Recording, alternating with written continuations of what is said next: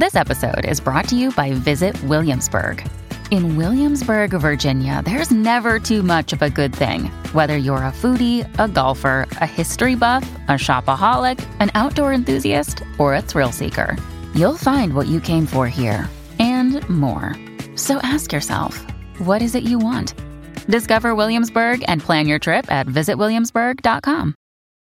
When you need mealtime inspiration, it's worth shopping Kroger, where you'll find over 30,000 mouth-watering choices that excite your inner foodie. And no matter what tasty choice you make, you'll enjoy our everyday low prices, plus extra ways to save, like digital coupons worth over $600 each week. You can also save up to $1 off per gallon at the pump with fuel points. More savings and more inspiring flavors make shopping Kroger worth it every time. Kroger, fresh for everyone. Fuel restrictions apply. Hey everybody, welcome to the Sharp Tongue Podcast. I'm your girl Jessie May Peluso. How you doing? Hope you're well. Hope you're living, loving, and learning. I just got off my weekend in Sacramento. Thank you to everybody who came out to the Sacramento Punchline, especially my girl Christina Evans, who was supposed to get a Patreon ticket, but I fucked it up. It's important we admit our faults and our flaws. So Christina Evans, we got you, girl. We got you. Next time, we're going to take care of your ass. Thank you for showing up. Thank you for everybody who came out to the show. It was a good time. I also was in New York. Have I talked to you guys? Yeah, I've talked to you guys since New York, right? With Carly, our girl pod. We did our first live show at the City Winery in New York City, December 10th. It was amazing. December? Oh, God, what fucking day is it? Is anyone else going through that?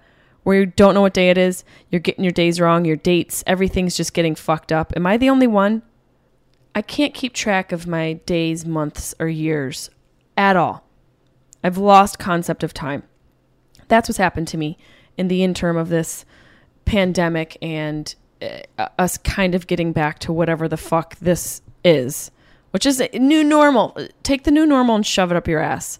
This isn't normal. We're still not normal. You know, everyone I know has fucked up some sort of date that they've had. Some sort of upcoming thing. Meetings, everything. It's every single person I know. So I really think that it's like some sort of pandemic dementia that we're experiencing. But I still appreciate you guys coming out in the pandemic to come see me live. Continue to do that. This weekend, I'm going to be in Rhode Island at the Comedy Connection, Friday and Saturday. The following weekend, I'm going to be at Laugh It Up in Poughkeepsie, New York, the 29th and 30th. This is my wide open tour. And then Carly and I are going to be in Texas, Austin, Texas. Our girl pod, Patreon exclusive podcast, will be in Austin, Texas at the Creek and the Cave.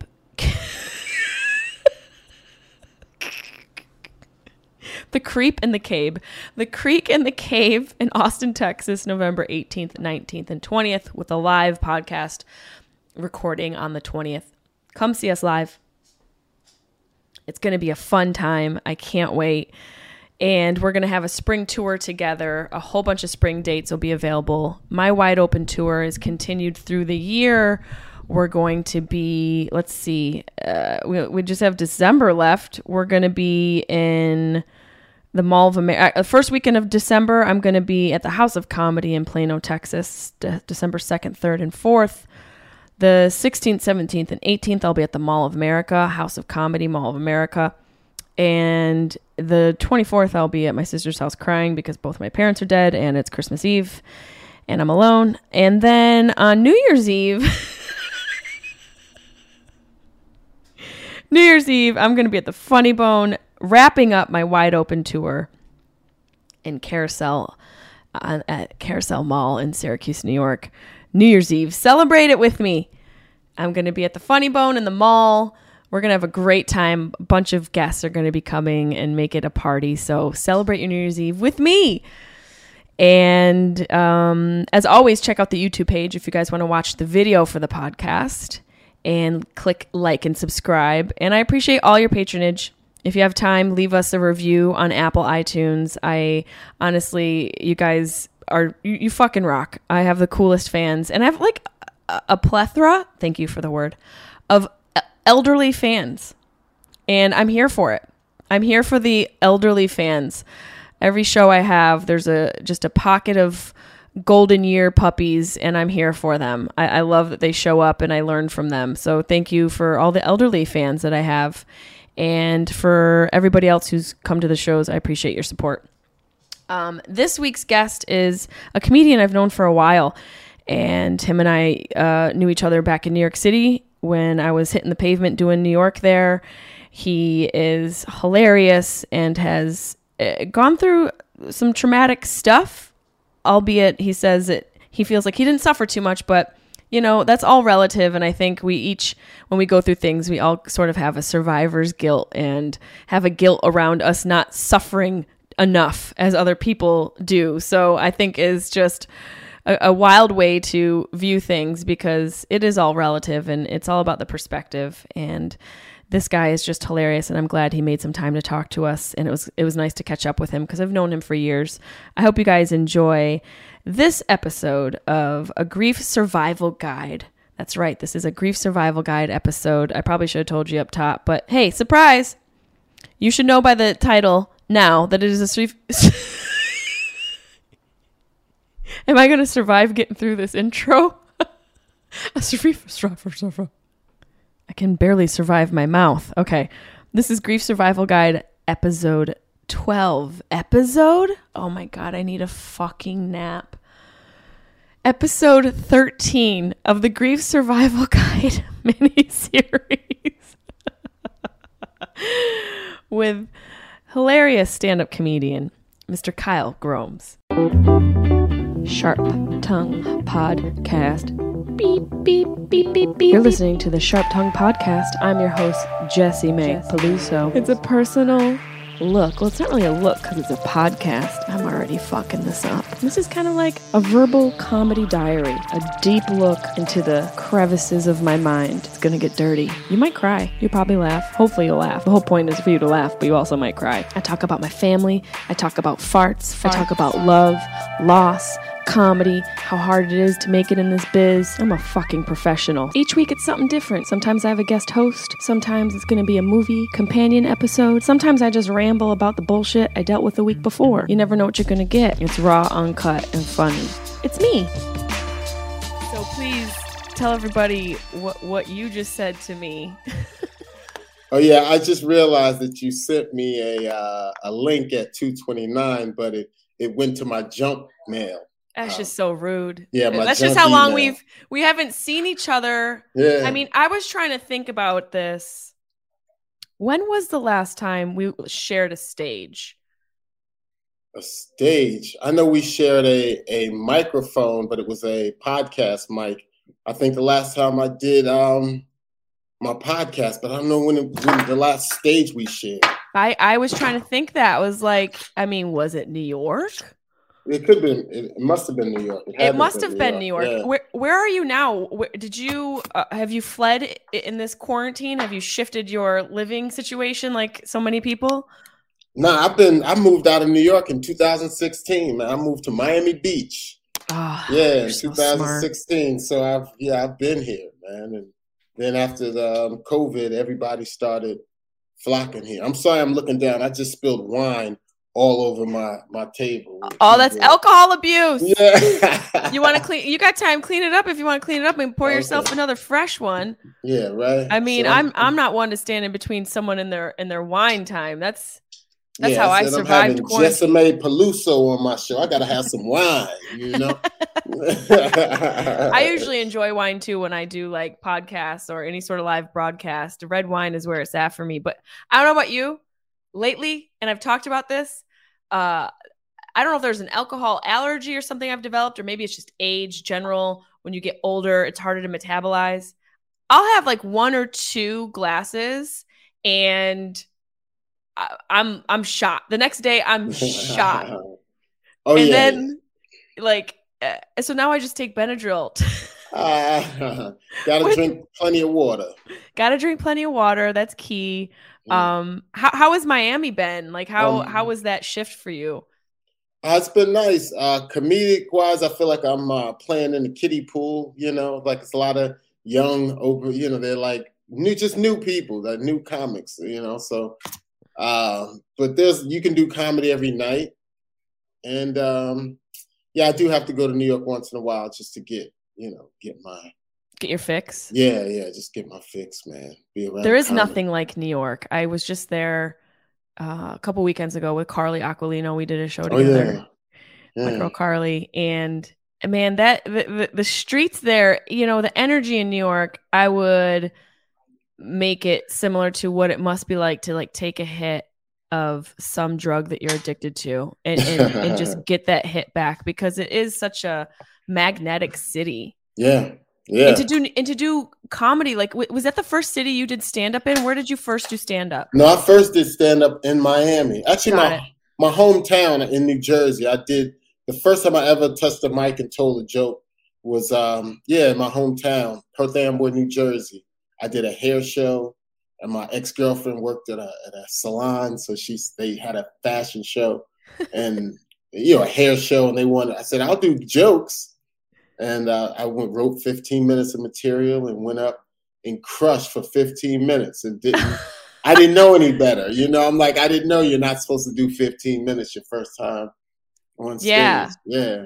You know? And you killed it. You're like, oh, this is easy. Yeah. Right? Yeah. You're like, yeah. And then I bombed like a few times after that. I did the same thing the first time I ever did stand up was in Boston, and, you know, I was 19 and I killed, you know, it was like 5 minutes and I wrote material. I spent time writing it and I was like, oh, I got this. And then it was just like, you know, bomb after bomb, just taking those punches to your body and your soul. What was the situation? Was it like a comedy club or like a college comedy night or something? It was. Are you familiar with Boston, the scene at all? I know some of the scene. I know like some of the top of a Chinese restaurant that they talk about. The Ding Ho. Oh, is that what it is? Yeah. I've never worked there, but I know of the legend of the Ding Ho. Oh, and, God, the Ding Ho was the greatest, the hardest room ever. So you've worked there? Okay. Yes. But this was the first show I ever did was at the tail end of me doing improv, which thank God I ended, because improv in life is fun, but to watch improv for me, it's let them live their life. That's cute. I'm glad they got it, but I can't. It's a whole other muscle and skill set that I just can't do. I tried. It was a group improv thing and it worked out well, but then at the end, we were also able to like do stand up, and so we worked together to write our individual sets. And I did a show at the Cantab Lounge, which was a downstairs lounge of this bar in Cambridge, Massachusetts. And I was hooked from it. You know, I don't know about you, like what it was like growing up for you, but as a kid, I was entertaining my sister and making her laugh. And that was like my greatest joy. What for you, like, how did you know that you were meant to do stand up? Was it something you always were good at as a kid?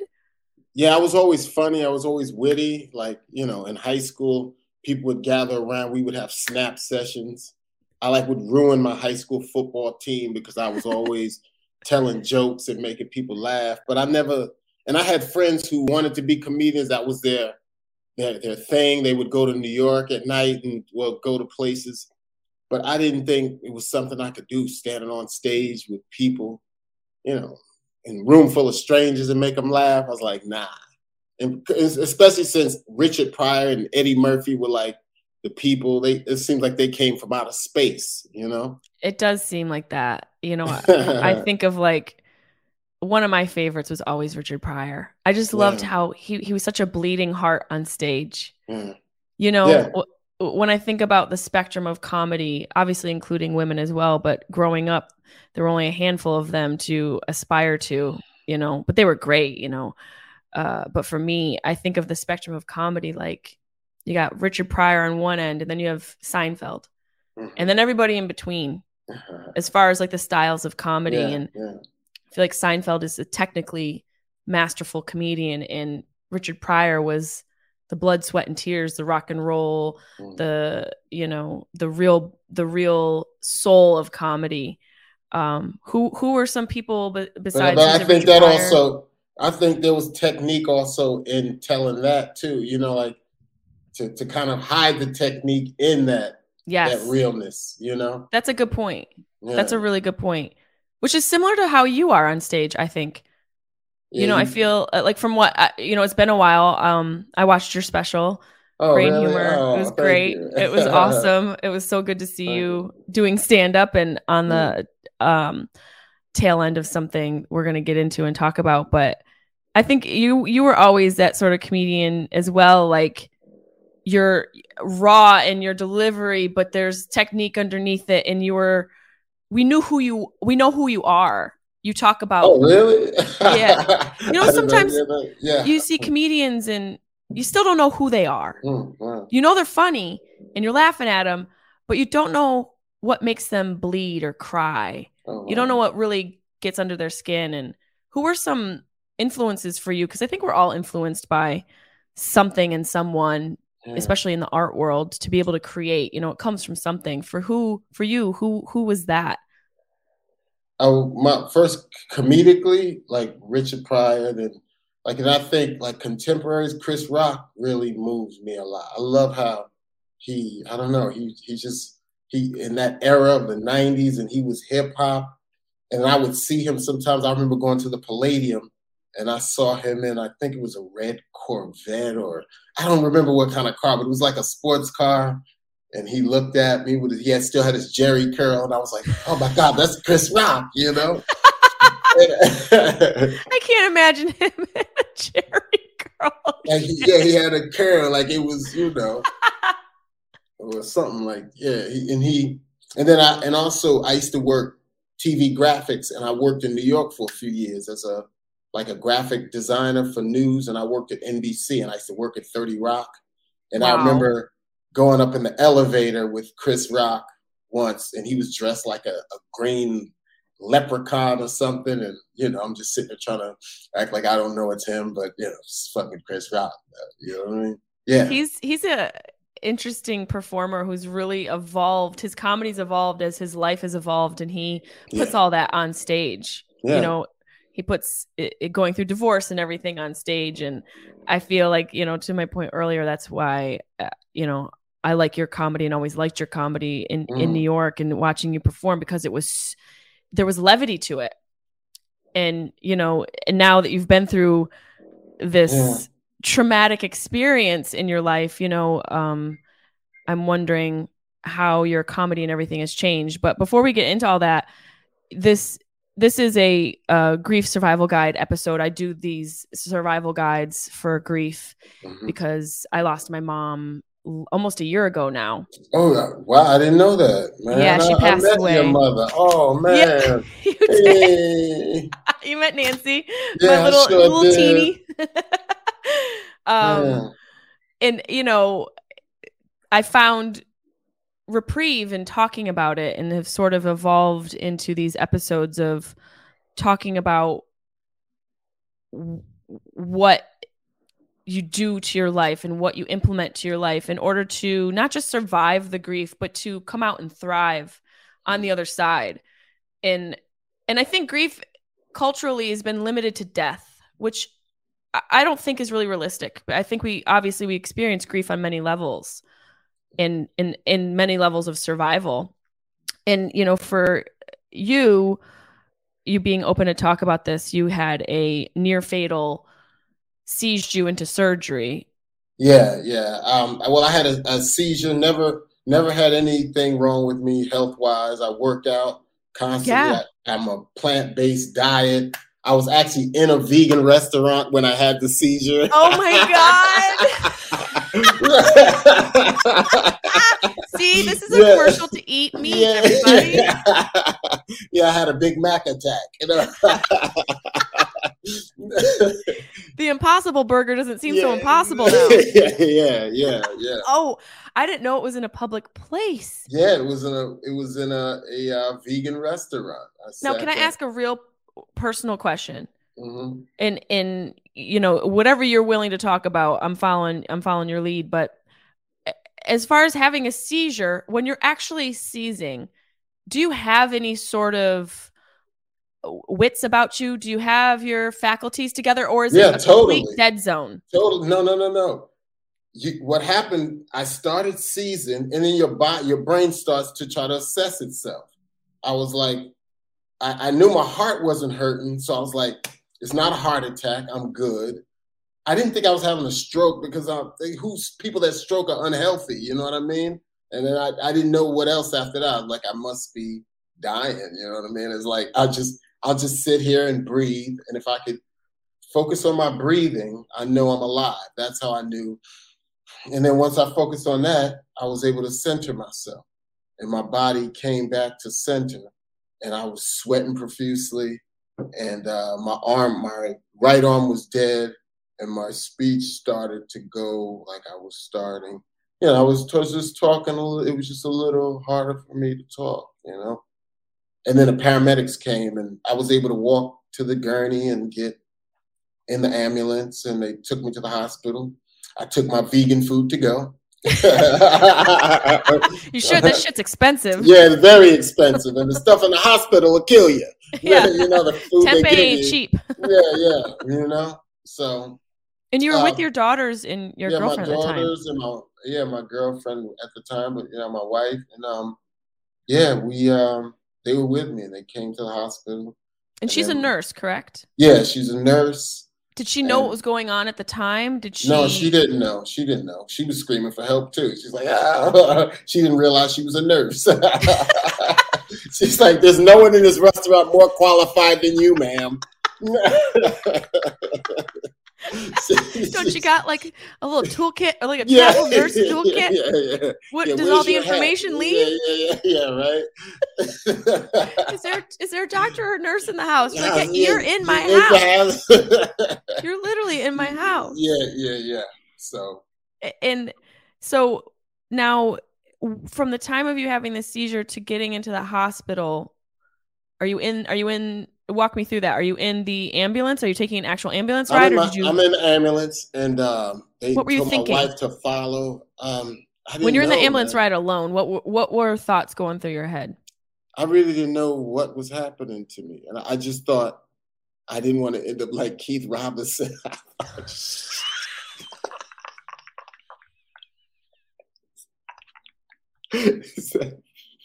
I'm sorry, I love Keith, man. But that's all I can think about, Keith Robinson. Keith Robinson. Because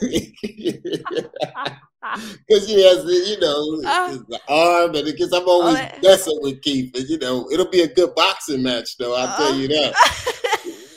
That hit me hard. Southpaw against Southpaw. Yeah. Did you have any thoughts when you're in that ambulance ride? First, did you know you had a seizure?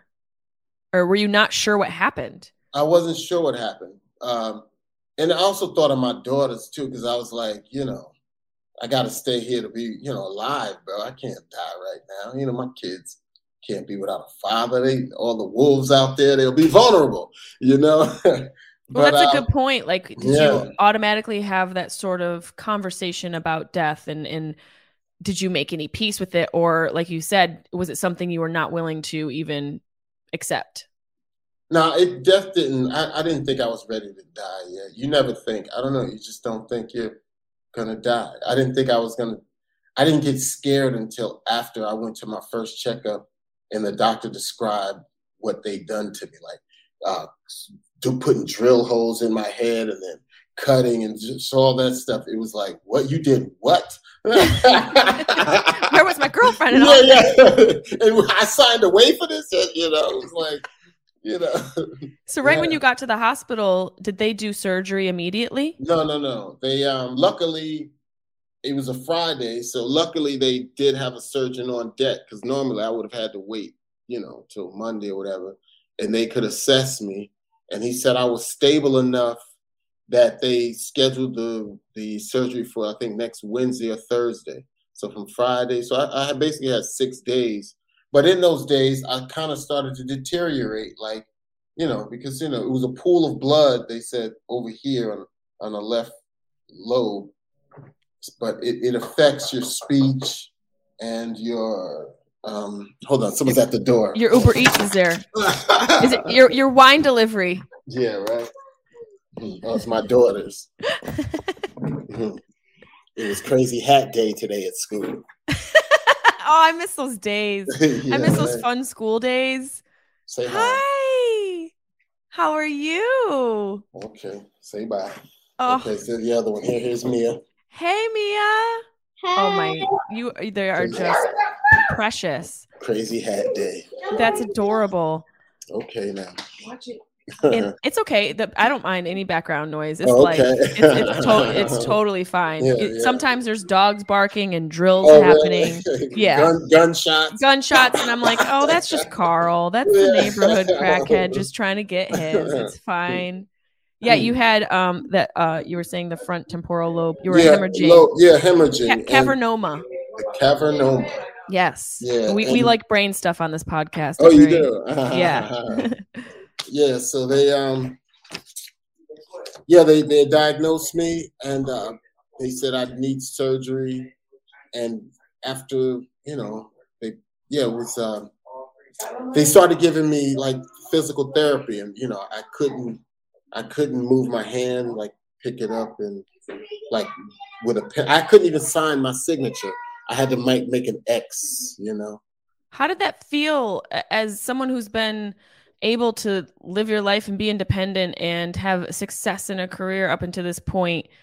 What were your thoughts in the interim of understanding what happened to you, having the seizure, waiting for the day you get surgery, which I can't even imagine what your brain was going through at that point, just the anticipation. Like, what were you thinking when you were realizing the detriment of your situation?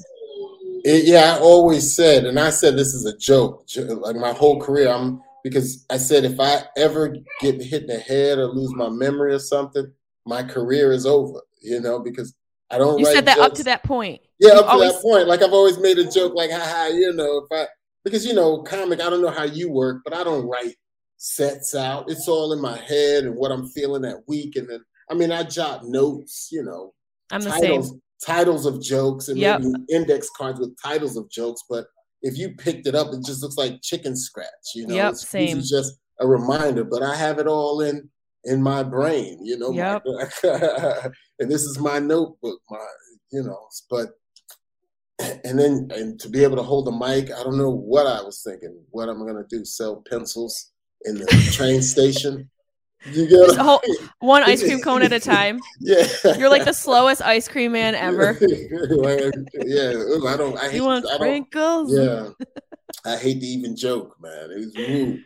I had a similar scenario, not nearly as traumatic as yours, but I was diagnosed with official ADD, and I had a brain scan. And the question I asked the doctor was, "What if my broken brain is the thing that makes me funny? What if the attempt to fix everything, we take away what the magic is?" Oh, yeah, right. Then you become like, boring? Like boring as Jessie May. Yeah. Palooza. I'm just rescuing like injured mice, and I'm growing organic arugula in my yard. Like, what am I doing at that point? Eating organic. And I get it. There was an episode of The Twilight Zone like that. Yeah, exactly. That's my worst nightmare, being ordinary. being basic as hell, right? I can understand that. Did you have any, if any, fears about, being a father of two young girls and, having a girlfriend and a wife and someone to, these beautiful people to rely on you? What were thoughts going through your mind about that? Oh, yeah, that definitely made me, I think, it didn't even hit. It hit me after the whole incident. I came home from the hospital and everything, and I sat on my couch and just had a good hot cry. Like hot cry. Where was heat coming out your face?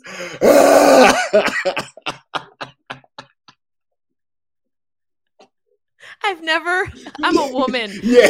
I'm around bitches that cry all the time. I've never heard it called. Because your face be warm. It's so accurate. Yeah. Oh, good for you, though, to let that out. You need to have a hot cry. Yeah. I wonder if it relieved any of the hemorrhage in your brain. Yeah, I wonder if that helped a little. Yeah, it took away the bitch ass in there. Did you do any stand-up in between the seizure and surgery? No, not at all. My friend Razor, he's a comic. He came to the hospital and was telling jokes, but I couldn't even. I was trying to formulate a sentence, that I couldn't keep a thought together. Like having this conversation wouldn't work. I would be like, yeah, and yeah. That must have been terrifying. Yeah, man. I come from a mother who's optimistic, and so I kind of was optimistic. So I never lost. Like, okay, I'm gonna be okay. I'm gonna be all right. That's a good move. Colin Powell speaks about perpetual optimism, and it's necessity and usefulness in life. I'm the same way. Both of my parents were eternally optimistic. So, and we talk about mindset and how important mindset is throughout life, and especially in scenarios where you're going through trauma and having to grieve something and having to figure out a survival mode. You've got to have some sort of optimism, even if it's blind. Yeah. That's a survival tactic. What was during this process? And 99% of the times it works out. It pays to be optimistic. You know what I mean? Yeah, because when does your worst fear really come to fruition? What'd you say? I said maybe 90. I don't know. Yeah, it's probably like 5%. We're so optimistic about the optimism that everyone else is like, guys, it's like 2%. It's milk. Yeah.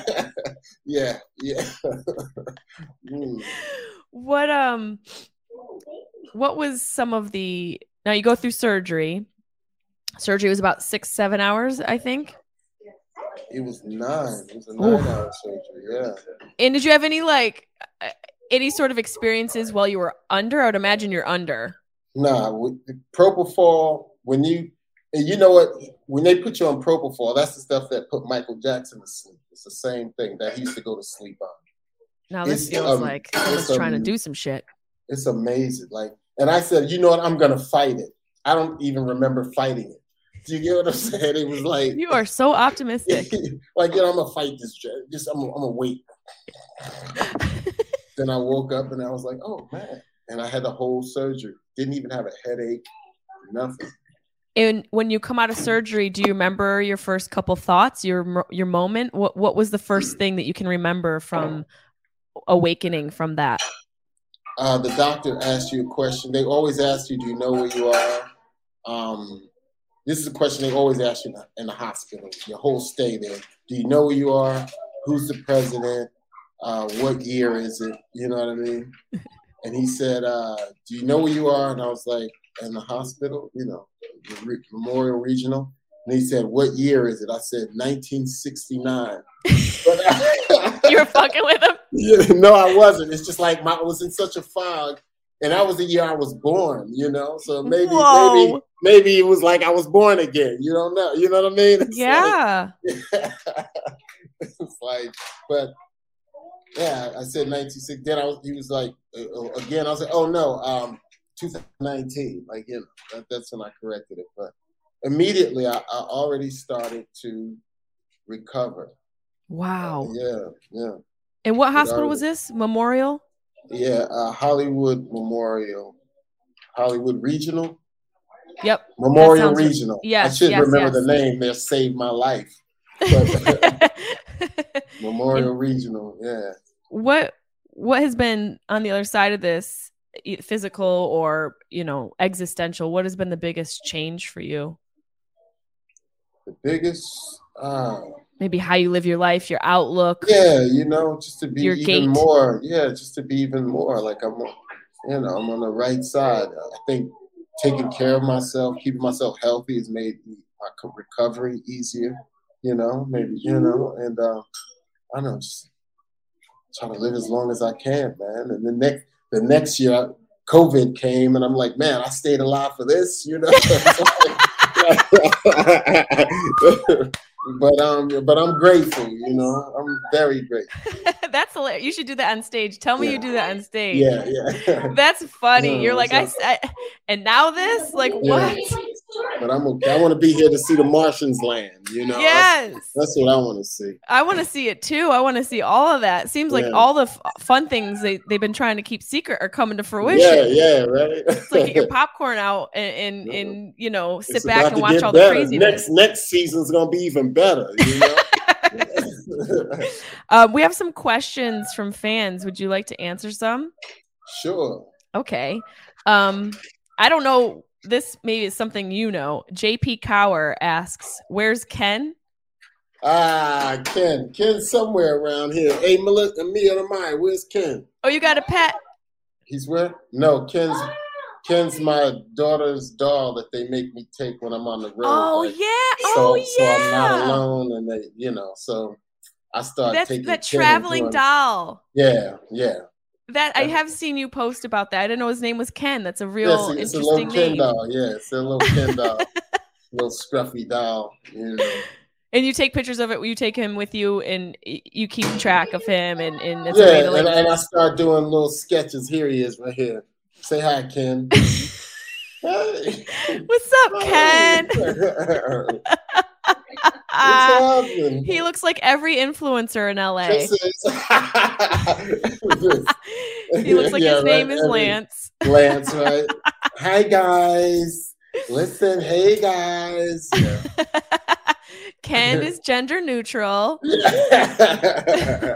I love Ken. Rhinobuilt.com.au. I like. Oh yeah. Good vibes only. That's a total Ken shirt for sure. Yeah. This person made their Instagram name their website. Pretty smart. Rhinobuilt.com.au. Do you like fennel in a salad? Fennel. If I knew what it was, if it's not meat, it's fennel. What is fennel? Fennel's a root. It kind of has a licorice taste, and it's clear. It almost looks like a onion. Fennel. Have you ever had fennel? It's pretty good. No, if I have, I don't know I had it. Well, you might want to check. Possibly had. Check some fennel out. I don't know if they sell fennel in my neighborhood. Is there any where they sell fennel at? Hey, baby, get some fennel. I'm sorry. Oh my gosh. Okay. Unky Brian asks, "What's the difference between a kitten and a hockey player?" The difference between a kitten and a hockey player. Oh, is this like one of those questions that are jokes we're supposed to know? Yeah, it sounds like a dirty joke too. It does sound like a dirty joke. It sounds like there's going to be a puss comment. Like you don't beat a kitten or something, or a hockey player. I don't know. Yeah, Unky Brian, come correct next time with like a real question. Unicorn Jess, what do you do to stay inspired outside of stand-up? That's a good question, especially now. Oh, outside of stand-up? Yeah, what are things that you like? What do you do for fun? I was thinking about this. I think about this often because our jobs are so fun, but I'm sure you experience. I live on Miami Beach, and I have a 5-year-old and a 7-year-old. So my fun is parks and recreation. My friends come to town. They're like, "Yo, what's poppin'? What's poppin'?" I'm like, Flamingo Park. They have a very nice swing set. And that's so pure, though. Yeah. I could get you on a list at Miami Children's Museum. We skipped the line. Yeah. You want to go to the Butterfly Conservatory? Yeah, exactly. That's my life. They're like, "You want to go to the strip club?" You're like, "No, you want to do book club?" Yeah, there's a library. How about Peppa Pig? For real. What, for you, my question, just thinking about what you're talking about now, what are some challenges being the father of girls in today's generation with social media and cell phones that you've experienced, if any? Yeah, the phone is they want it, and it's hard to tell them not to be on the phone because I know that phone is my left hand always. It's becoming like that, and I don't want them before they get natural experiences to be in the phone. Yeah, I was in nature. Like when I was a kid, my mother sent me to live with my grandparents in Georgia on a farm, so I got my nature. What kind of farm? It was like they had pigs, chickens, dogs. They had everything, corn, like you name it. It was like living in a Whole Foods. Like it must have been so fun as a kid. Oh, it was amazing. It was amazing. I actually have been writing stories, and I want to either make an animated or a book, and it's called Pumpkin Town. And it's a story. It's stories of my life, my childhood. I had a dog named Pencil Tail who I used to go on these little adventures with, and yeah, that's awesome. And I tell my kids these stories so they could, know about nature, respect, animals. What is something, having two young, just magical girls? What is something that scares you for them? Just like some days as a siren goes off in the background. Yeah. Some days my daughters they'll have such an innocent look of not knowing, and I'm like, oh my God, someone could totally take advantage of them, because they'll be like, and I'll be like, it'll scare me. You get what I'm saying? Yes, I always I admire men, girl dads, especially in this generation, just because I know what it was like to grow up in our generation, being analog children. I just, I don't have kids, so I can only come from my female perspective, but I also just wonder what men go through being the fathers of girls. I just imagine the stress and the consideration to be on a different level. It's got to be hard. And I did put them in jiu-jitsu. They were taking, what was it? Taekwondo before, but that was before the pandemic, and then the school shut down after the pandemic. But they could throw a 2-piece. I love that. My daughter's a 2-piece. You know, that's awesome. That's what I've been talking about. Like they dip and pivot. Remind me not to mess with your girls. I might be the Venus and Serena's daddy. Yes. Make my daughters fighters now. Yes, I think that is the way to do it. I mean, they'll always be precious, but if you empower them, then they can be precious and survive all of the craziness that they're going to experience. It was so crazy out there for until women start really talking about it. I was like, really? Like, I'm not blind, but you don't really it is people wild. I roll with don't move like that, and they don't move like that in the open. Like them creepy dudes, they don't move like that around.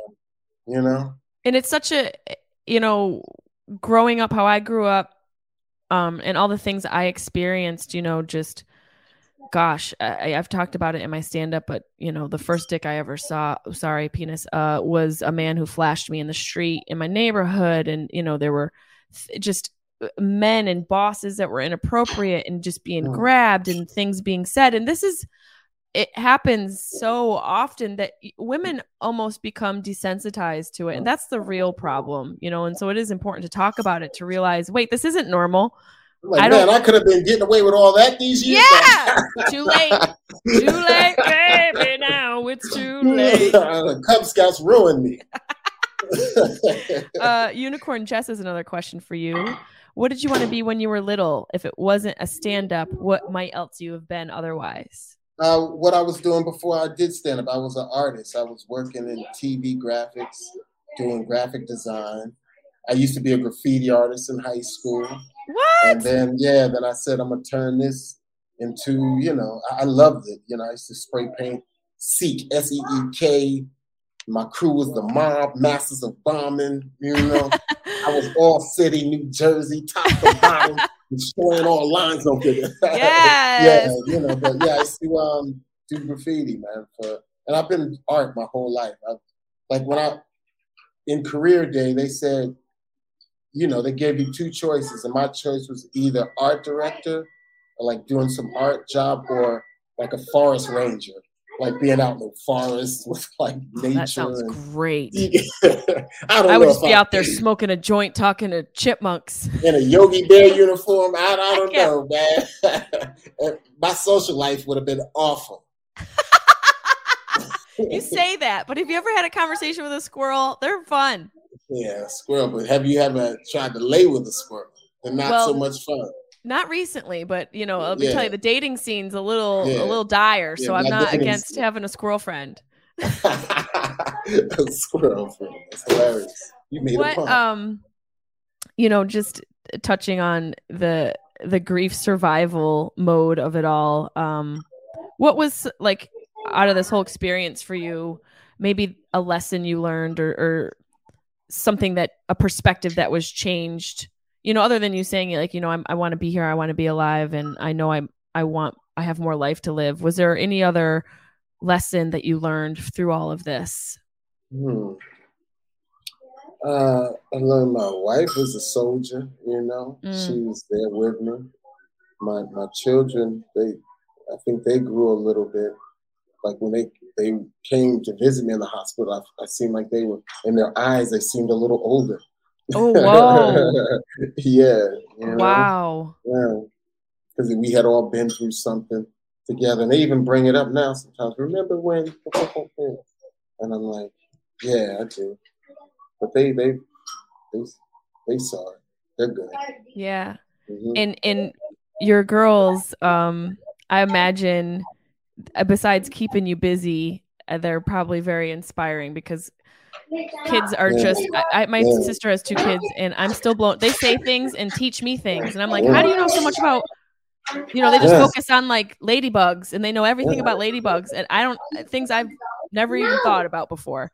Yeah, like that's what I feel like. I feel like it's not me to even tell them. It's more to guide them and then to show them where they could get information because they're going to do with it and know what to do with it. Do you get what I mean? Yeah. It's like I just have to show it to them and expose them, but then let them get down. Because I remember, and it always reminds me of their age now. I think about it constantly when I was their age now. And I see where I saw the world, and I'm like, That's wild. The confidence I had and where, even with adults. And I knew when adults are like, are you kidding me? He bugging. Like, I had my own opinion about things. Yeah, I never thought about that because I don't have kids, but that's so interesting that as a father, you could sort of live through their eyes because you've lived through that time in their life. Yeah. And it gives you like almost an appreciation for where they're at, but also like a little nostalgia trip where you're remembering what you were thinking at that age and what you went through at that age. Exactly. That's trippy. What I was exposed to too. Yeah, it's like a time travel. Like we were given so much so young. Like I was taught how to get to school the first day of kindergarten. And then after that, I had to get there myself. I might walk with a group of kids, but, basically my parents weren't there, no adults. You had to get there and come. I remember deciding on my own to take a different route home. I would never let my daughters go to school right now. You know what I mean? Yeah, our parents were bold back in the day, right? Yeah. My mother made me take go ahead, get the bus. But the thing is, my mother made me take the city bus at 9. Like 9 years old, I was taking the city bus.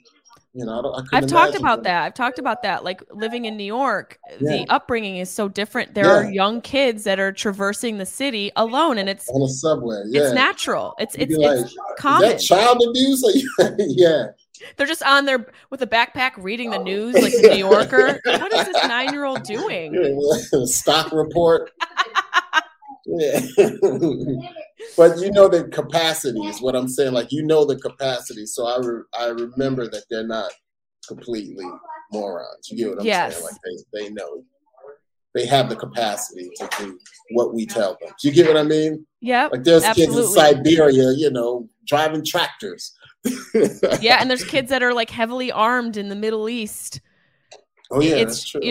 There's kids around the world are taking on so much responsibility in different areas that we can't even imagine putting our children in. And the way we covet our children here, I wonder if it inhibits them from really experiencing life in just a different perspective. Yeah. I feel like I think of that too. And I'm like, how would people in other parts handle this situation with their kids? Is this just part of American culture because we feel so? Yes. And I think it is. I mean, we both traveled a lot for stand-up, and I've been all over the world and just seeing the way different people and cultures raise their children. We really do coddle our kids. Yeah. And I'm not saying it's right or wrong. Yeah. I don't have kids. I have 3 dogs. That equals like 1 difficult child, but for the most part, I think that we do coddle them a little too much. And, you know, like you sending your daughters to jujitsu. What was it? Jujitsu? Taekwondo. That's what she didn't like jujitsu too much because she had to get on top of this big man, and like she didn't feel, because it's groundwork, you know. Yeah. She didn't feel comfortable. Taekwondo's where it's at. Not her. Yeah. Yeah, I just think like that mindset of doing instead of like playing with Barbie, she's like doing, you know, a combination kick. I'm into that. Yeah. I think that's smart. I wish we had more time, but normally I have a full hour, but I have to do some more after this, some more podcasting. I do want to ask you before we go, I asked this of my grief survival guide guests. If, you know, what could you say to somebody who might be in your scenario, or maybe somebody who has a worse prognosis, anything that, you know, facing a surgery, or, you know, something where you don't necessarily you're not necessarily dealing with death, but there is a grief aspect to what's going on. What could you say to them in preparation, or maybe just some words of encouragement to help them get through? You know, it's so like, since this has happened, so many people have been reaching out to me about their brain surgeries. And it's been like, I've almost felt a guilt because I kind of didn't suffer as much. And some people have it where it's like inoperable, or in other places where they still lost part of themselves. And I don't know, like what Little Duval song say, if you breathe and you achieve it. All I can say is a cliche, you know? You know what I mean? That's all because I you know, I feel I got so lucky, you know, I got lucky. And what can I say to someone who's suffering? You get what I mean? Yep. And like, keep your head up, hang in there. Like, you know, it's like, irony of keeping your head up. I like that. Don't lose your head. Keep your head up. Yeah. I really don't know, Jesse, because I feel so lucky that I didn't even have pain, so it's just kind of. Well, I think that's a beautiful thing in of itself. You know, even having a simple response like that is going to be helpful to other people to maybe not, you know, maybe take on some of that perpetual optimism, and know that even if you're in a scenario where you experience, although you didn't, you know, like you said, have a lot of pain or go through a scenario where other people are like experiencing a lot of loss, that's not to downplay what you went through and that it wasn't kind of traumatic for you. Maybe there's like a survivor's guilt, you know, where you're like, oh man, should I have suffered more? We're so fucked up as humans. Yeah, right. It's like, like, I should suffer harder, right? It's like, you know, but I'm glad I did, because me too. No one wants to suffer, man. I remember reading about it, and I was like, oh man, what? I can't even imagine what this guy is going through. And I was going through my own stuff at the same time. And I honestly, I'm glad. I obviously, you know, I'm not gonna be like, oh man, I wish it was worse for you. But it's important. You're an important person, first of all, because you bring joy to people with your work. But secondly, those two girls right there, you know, you're raising two beautiful girls, and we need girls to be empowered and to know that they can achieve things. Those are people that we want in society. So you stay kicking and you stay alive. Yes, because they need you. What city are you in, Jesse? I'm in Los Angeles, but I'm gonna be I'm gonna be in LA, or I mean Florida, Miami, I think either January or February. Oh really? So we should go to the Parks and Recreations. No, I'm gonna go to the the conservatory. Where do you have the? Where can I got Miami Children's Museum. I'll go to the museum with you. Yeah. But I would love to see you when I'm there. And if you're ever in LA, let me know. Are you working? Are you working while you're in town? I should be. I think I'm going to be filming for Netflix. So I'll be working and then maybe trying to just get up and do some shows. Oh, nice. Around town. Yeah. Sweet. But I appreciate you making time and talking with us and, you know, getting personal. Yeah, and now I know I don't have to stress about being a vegan, you know? But you should. Are you're not plant-based at all? I'm mainly plant-based, and then I'm picky about, any sort of meat or fish that I eat. I don't eat. I eat pretty relatively healthy, and I'm a little obsessive about it. But I'm more pushing out meat. I go through waves. I was a vegetarian for like 10 years and then a pescatarian, just eating fish. And then now I'm dabbling, I'm a vegan and a meat eater. Yeah. I'm all of it, but I'm eating more vegetables now. It makes me feel clearer. Diet neutral. Yes, exactly. Please don't label me. Please don't label me or my food. I eat everything for now. Yeah. But you look great. If you don't mind. You look Thank great. you. I appreciate that. Let Brad Pitt know, okay? If you see him in Miami. I'm going to call him. As soon as we put in a good word for your girl, please? I'm going to hit his inbox on Instagram. Yeah. Send him a DM on MySpace and let him know that you said that I'm looking fresh. Yeah. Well, it was good to talk to you, Kyle. I appreciate it. Thank you, Jesse. Do you have anything you want to promote? Your special? Brain humor? Well, Brain Humor. You could there's a link on my Instagram, a link on my website. You could go to Brain Humor. It's also on Amazon Prime. And we'll put the link in the show notes as well for you guys to go and purchase it. Yeah, buy it. Real. It's only $9.99. Buy that. Is it? I thought it was $3.99 with $6. That's if you rent it. We got to tell them to buy it. Oh, to buy it was $6, but we'll get it. Yeah, you guys get it. Thank you so much, Kyle. You take care. Thank you for introducing me to your fans too. Absolutely. Thank you. You take care. Bye. Bye.